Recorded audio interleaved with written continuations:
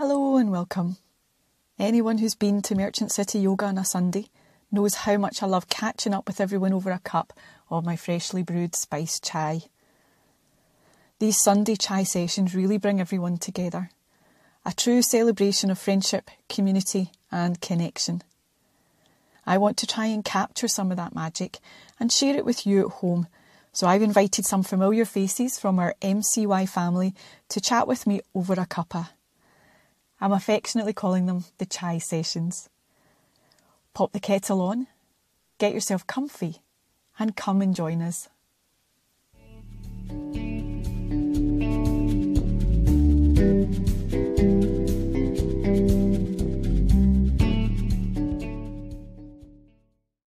So Ranjana, I am delighted to welcome you onto a chai session. I actually have my little cuppa right here. It might have cooled down a bit because we were blethering so much before we started there. But just before we get to our conversation, I would like to very briefly introduce you just to everyone listening and watching who may not have met you yet. So I'm very delighted to welcome Ranjana Thapalyal to join me here on the chai sessions. Ranjana is an artist and a lecturer living and working right here in Glasgow, and we first met, now Ranjana tells me it was way back in 2016 when she first came to class here at Merchant City Yoga, and she's been a regular face ever since, and I've always really loved and appreciated the conversations, the really rich and diverse conversations that we have every time she comes into the studio. So I'm really delighted that she has chosen to offer a very special course here at the studio as well. So the course is called An Introduction to Self-Knowledge According to Advaitya Vedanta. And I thought it would be really nice to welcome you along, Ranjana, and have a bit of a chat, get to know you a little bit better, and have the opportunity just to have a little bit of a chat about Advaitya Vedanta as well. So thank you very much for joining me. Thank you for having me. It's always a pleasure, always. So I thought we'd just start by talking a little bit about your first experiences of yoga. So what were your first experiences of yoga, and how have you continued with yoga over the intervening years? It's an interesting question, because if I think of the very first experience, we lived in New York when I was a child. And we went to the local library, and my father noticed a book that was called the Yoga Cookbook, the Yogi Cookbook. Was quite amused by it. And so we brought it home and we looked at the recipes and all that. But I think that's probably where I first heard the word. And we would have asked our dad, what does it mean? What is it, and why he was sort of semi-amused by it, because he was. And so he would have said that a yogi is someone who has renounced the world and is practicing meditation and and sometimes does, lives a particular way of life pretty much. And I don't remember hearing much about the asanas or anything. Then you sort of fast forward and growing up with hearing about Vedanta, which we'll talk about later, right from that early age, because my parents used to go to a place called the Vedanta Center. So it was it's like growing up, it was parallel to buying popsicles in the corner store, so in the candy store, not the corner store. But it's been part of my life always. So, yeah. But yoga itself, when I went to art school in England, fast forward many years, there was one of the printmaking lecturers ran lunchtime classes. So I'd always been interested, never had an opportunity to go to a class, and I went along to those, and I was really interested in everything that it could do. And it was very no frills. We didn't have mats. So you couldn't buy mats in those days. So on one of the hard studio floors, we just did a lunchtime yoga. Then everyone went to the canteen and ate lunch. And he didn't impose very much about it. But I remember one thing he said once. He said, I don't understand it. You can do this, but there's something you're just not letting go. And it stayed with me all my life when I get stuck with things. And I think, okay, it's there. I just need to push it a little bit further. It's there. So that's a rambling introduction to how I first experienced it. Then I lived in India again for some time, and was more hearing about the philosophy and running around doing other things. When I came back to Britain and then eventually came to Glasgow, I was amazed at how many yoga classes there were. So I joined one and stayed with that. And when I came to you in 2016, I'd been doing it weekly for some time in other classes, Iyengar classes, which were very good. But I was working, we were based in the Merchant City at that time. It was art school, but our bit was in the Tontine building. And I thought there must be a yoga class here near somewhere. And I discovered it. And, so I had to change in my office and come to class. It was great. And what role do you think yoga now plays in our lives, in our kind of health and well-being, in our outlook? From your point of view, what role does yoga play? Especially as I've got older, I've certainly seen the benefits to health and well-being. I think I shifted from doing it once a week and trying to persuade myself to do it another time during the week before the class to realizing I needed to save myself and just do this every day. When, there's a point in my life where my health wasn't good and there was a lot of stress, and doing it every day and seeing that difference and combining it with pranayam and other exercise too, I just really began to see something shift. So it definitely, that combination of physical movements, which are researched obviously over thousands of years, have such an understanding of the physical workings of the body, very soon begin to have a very profound effect on the mind. And that's what's so fascinating also. Yeah, is there maybe one experience or one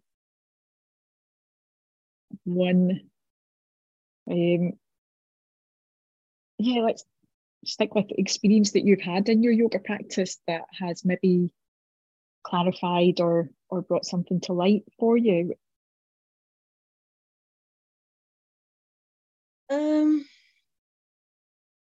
I suppose I'm not your typical, well, I don't know what a typical yoga student is, but many people are drawn to it because they like exercise, they like fitness. I have always evaded gyms as far as I possibly could. If I could have got away with not doing sports in school, I would have so loved that. I've just been inclined to other things, and I've not been very physical, but I think in that way, if there's any big shift in my understanding of myself, my physical self, you become very much more aware of the weights and balances in the body, and how that then you begin to see that it also changes the way you feel about things that are going on. Stooping and all of those things, it's interconnected. You might be feeling bad, you start to stoop, you also, and vice versa. It doesn't allow you to lift your head too much. But it's been very interesting during the Ashtanga classes because you point out when things, the balance, a very slight shift in balance, and you're suddenly able to get into a pose a bit better. So I still find it a little too athletic for me, but it's definitely helped. So that awareness, I guess, in terms of physicality. Other shifts, which are to do with yoga as in a philosophy, as a way of living, I think it's about getting through the difficult moments and finding myself falling back to this idea that one of the greatest things that I would love to preserve about what we call Hinduism in general and Indian philosophy is this idea of there's not good and evil, but there is knowledge and ignorance. And knowledge doesn't mean just book learning. So if you're a young student and your lecturer is telling you that there is no culture outside of Europe, and this actually happened to me at 18 as a foreign student in Britain. it could be devastating. It could really throw you into a crisis because this person in authority is telling you this, or you have this notion that this person is profoundly ignorant and needs to be better informed or whatever, or it gives you a sense of, hopefully you have enough sense of self as an individual and as a person belonging to a certain set of uh, upbringings or whatever, that you are able to challenge. But being able to challenge someone is a very difficult thing. It's a really key issue these days. So Yeah. I have found that the combination of these physical and philosophical ideas have helped me to challenge where I need to and step back when I need to. Yeah, right when you need to and know when not to. So before we go on to talk about a little bit more about Advaita Vedanta, I thought maybe we could chat about why you became a teacher. You mentioned when we were chatting before hitting the record button that you're passionate about education. And I thought we could talk a little bit more about that, maybe what inspired you to become a teacher. Yeah. It was one of the routes you took when you finished art school, but I think by then I had had enough experience to know that of education myself, because I by then had an education in several different countries, that it was the key to better understanding between people. And it may sound really far-fetched, but because we moved from culture to culture, because we then when I finished primary school, my father got transferred again and we came to Europe. So we lived in Geneva. And the shifts in cultures, the different types of Indian communities, the different types of other communities. Geneva was a very cosmopolitan place, but I came across much more conservative American political outlooks in that school than I had when I'd been living in New York. So all of these things, if it's part of your growing up, I think I learned very early on that niceness doesn't necessarily mean that you're not going to be racist or sexist or all of those other things. There are other things. There's that critical ability to differentiate between different things, between meanings and finding meaning in different ways. And I think I've given you examples of that before, but I don't know. Have I mentioned that before? When we lived in New York, it was the 60s, so late 60s, and there was a lot of important cultural shifts happening there. So, for example, busing had been introduced, which was taking kids from one neighborhood into another so that they would mix in schools. There's so many, I could go into endless detail. But because we lived in Jackson Heights, where, believe it or not, we were the only Indian family. But we were a UN family, so we were very welcomed. Everything was fine. Okay. And believe it or not, there were hardly any Indians in New York in those days. That's very hard to believe now, but there weren't. Yeah. So that was all very fine. There was two lovely old women that lived next door to us. They were sisters, and they used to be very nice to us, pat us on the head, and we would help them clean their snow and things like that. When I had my 8th birthday party, my African-American friends came to my party. And they complained to my father the next day and said, "We don't want people like that in this neighborhood." So at a very young age, I was thinking, and she's talking about 8-year-old children, okay? Yeah. And they're very nice old ladies. So at this very young age, it occurred to me that, what is happening here? Because they haven't suddenly become monsters. No. But what they're saying is so very, very wrong. And I had a personal experience that people are very much the same. Yeah. So, yeah, how did I get there? Passionate about education. Yes. And I guess somewhere in my head or later, I was able to analyze that I could come to that conclusion because we'd been in that school together. And if I hadn't been, I only would have met the white American children. Yeah. So education has a huge role to play. And I think empowering people to speak up, empowering people to find what they're interested in, I've always found that really exciting. And teaching art to very young children, because I've taught all sorts of ages, is also very exciting, because you're finding out about them. A child draws a scribble and will tell you that this is, there are the swings, and there's my mother, and there's so and so, and he's going to, it's all there.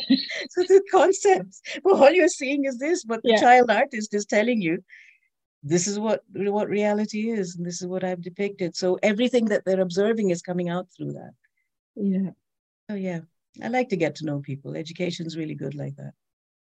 Yeah, and like you say, supporting people to be able to think things through, to discuss different opinions, and to be able to explore other people's perceptions and opinions as well. I think it's all so important. So that maybe quite nicely brings us into chatting about Advaita Vedanta. Your course is around introducing the concept of self-knowledge according to the teachings contained within this thing, or this approach called Advaita Vedanta. So I thought maybe we could start by briefly chatting about what Advaita Vedanta is, in case people haven't come across that term, or they've maybe seen it but haven't really understood what it is or what it's about. Well, Advaita means non-dualist, and Vedanta is it's described as one of the 6 schools of Indian philosophy. So the non-dualist tradition follows the ideas of the 9th century thinker Shankara, and it carries down, the way I was introduced to it was through the Vedanta centers, which were set up by Vivekananda in the 1920s, 30s, in America, that came to America at that point. Okay. So we can touch on that in the course, but basically it's it's an idea that Vedanta is really about getting to know the self. But that self isn't the self that you and I are looking at. There's me in the camera, and there's you in the camera, and there's 2 of us talking, and we're addressing persons unknown. So, but it isn't that self. It's something beyond, which is in all of us, and in all of life, in all matter. And the idea is that once you recognize that beyond this little self, let's call it, there is this other that is connected with everyone else, you are then able to not just disappear into spiritual realms, although that can happen. What it does is make you more effective at dealing with the everyday. And that's why it's so relevant and so interesting. That, ironically, this dematerialization, if you like, this idea of who I am being made to disappear, or being made to seem less important, let's say, makes it possible for me to be less emotionally bogged down when I make the decisions I need to make in the everyday. Does that make any sense? That makes a whole heap of sense, because one of the things that I've always struggled a little bit with the non-dualist thinking is that sense of disappearing, and like you said, the non-materialism. But actually, the way you described it there, as it's almost like becoming less important relative to real. So it doesn't mean we just disappear. We're still here and existing in this world, in this realm, but actually takes the focus away from us a little bit and broadens that out. Yes, actually, and that's another really ironic thing. You take the focus away from yourself and you become more effective, within your own limitations, and you actually might get past those limitations. And it helps deal with criticism. And that's why I said in my introduction that, we worry about am I doing this right? Am I doing this wrong? Is that one better? Do I look fat? These things. Let's face it, we do worry about these things. But when you start to think, actually, I'm in this room full of beings, and actually we're all connected, and we're just doing a thing. we're not doing it for the reward of being told we look great, or that we're doing it so well necessarily. You want to do it correctly. You want to apply yourself seriously to a task, but there's more energy for that if you're not worrying about everything all the time. So recognizing that there is a connection between us that goes beyond the differences has so many, many applications. Yeah, I mean, it really does, because obviously that speaks a little bit to our kind of more modern society, where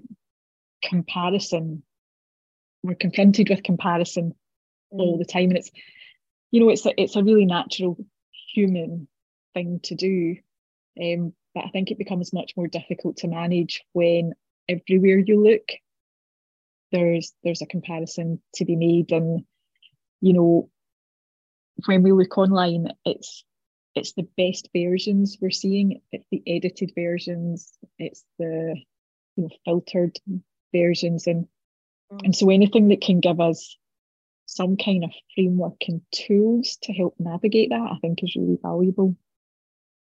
It is, and I also found it very interesting that I was looking back at some of the sources I've been looking at, and one line really jumped out at me because of your question: how can we relate this philosophy to the people, the practitioners who might want to sign up, or might be might think it's not relevant, it's interesting, but maybe I don't have time because I'm busy doing my yoga.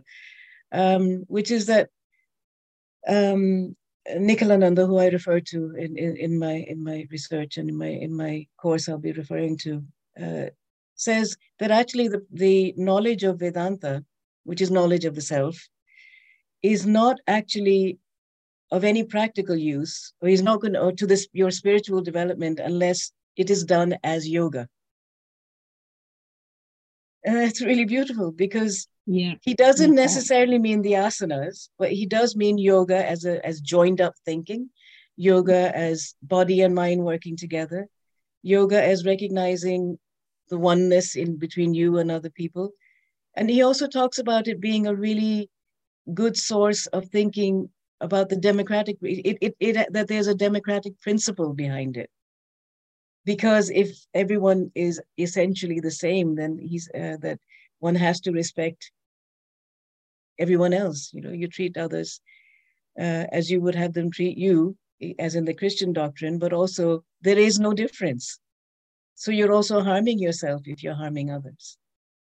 Yeah, and that then makes this kind of framework and these teachings really relevant to, again, some of the issues that we're facing in our kind of current society, in terms of you know, division as well, and divisive opinion as well. Yeah, this actually distresses me a lot. The fact that so much of because I've looked at cultural theory, it's partly what I was teaching, and I think a lot of very progressive ideas have been kind of usurped by people who actually want to use them to make people fight, essentially, and outline. So even, I mean, we won't go into that direction deeply, but I think, so what you need, how do you differentiate when somebody is telling you, in order to be democratic, you must do this, and someone else is saying completely the opposite? How do you discern between those two? Well, Vedanta has this term vivek, which means discrimination. And it doesn't mean discrimination in the sense of being against someone, but that being able to tell the difference between things, analyzing things, critically evaluating what is someone saying to me and what will be the impact of that thing.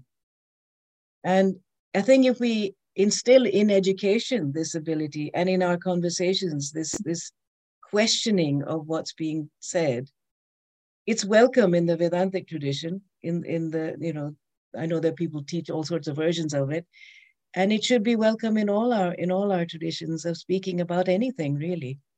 And it seems to be the only way that we can actually work our way through the quagmires that are being created for us. Yeah, and it really does span or speak to like any number of topics, doesn't it? It's like politics, race, gender, all of these issues that we're having to face in our modern world. How is yoga taught? That's the other issue that's been discussed quite a lot. Yeah, yeah. I've come to so many of your brilliant sessions at the MCY, and talking to Nadia was really interesting as well. And to be honest, I had not realized, I read Nadia's book, and I had not realized just how bad things had got in what's being called the yoga world. And although Yeah. there are a lot of positives about. Yes. And I think that's really important, that in some of the chat, the tendency is to be very negative and to use a cliche, throw the baby out with the bathwater. But yeah, I think Nadia Galini's book, The Yoga Manifesto, just for anyone who's listening that hasn't read it or didn't hear our chat, it kind of lifts the lid a little bit on some of the practices within the business of yoga that aren't aligned with the teachings and practices of yoga. And again, I think that's another really challenging point, where these teachings and this tradition and this way of thinking has butted up against what I think is called Western capitalism. I'm not that up on it, so again, don't want to get too political, but because again, my understanding is that the concepts around capitalism, neither good nor bad, it's how they're being used and what the outcomes are. I think that's, I suppose, in some ways that's arguable, but it's true. It's how you use anything. It's having that critical faculty to say, to look at the next thing that's going to happen if you do this, if you say this, if you enact this policy, or where you do. And also I think with teaching, you can go on a real power trip with teaching at any level, and I think certainly where people start to look up to you. And I always remember my father saying, again, in the New York days, because he was quite knowledgeable about a lot of things. And so especially in those days, the Beatles had gone to Rishikesh, and there was a buzz about Indian ideas. Yeah. And I remember him saying that,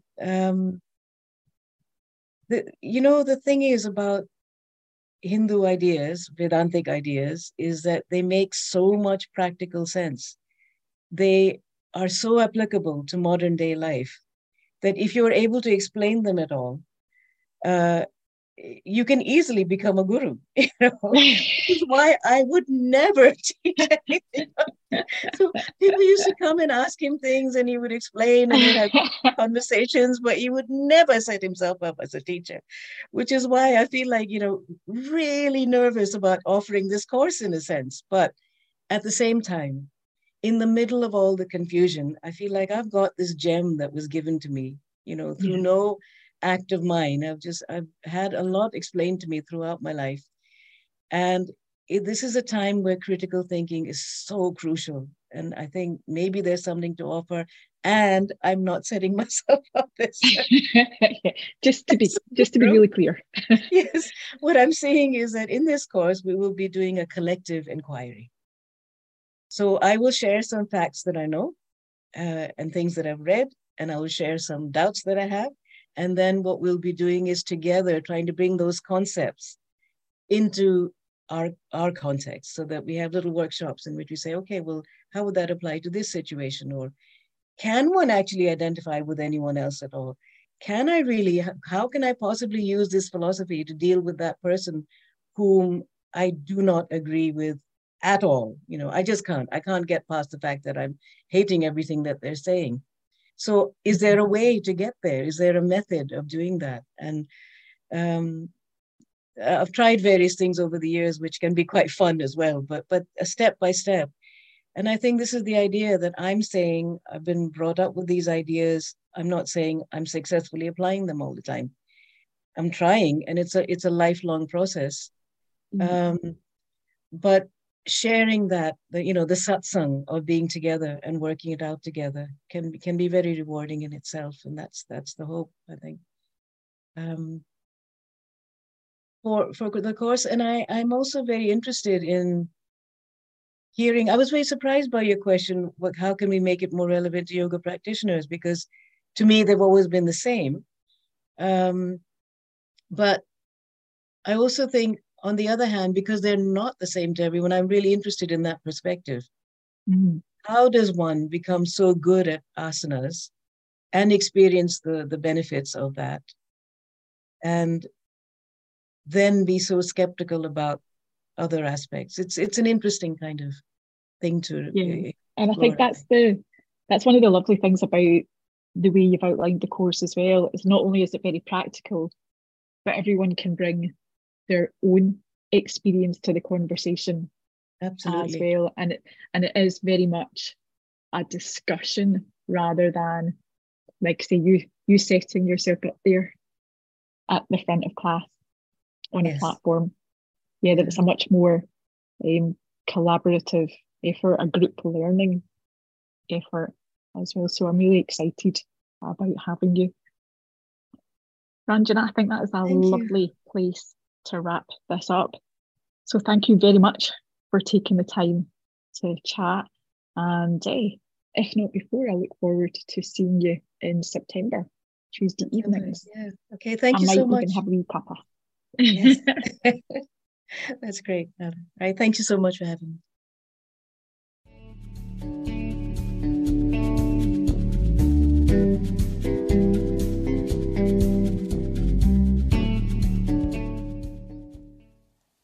Thank you so much for joining us. I hope you enjoyed our chat. If you've got any questions, you can email me or find us on social media. I'll see you here next time.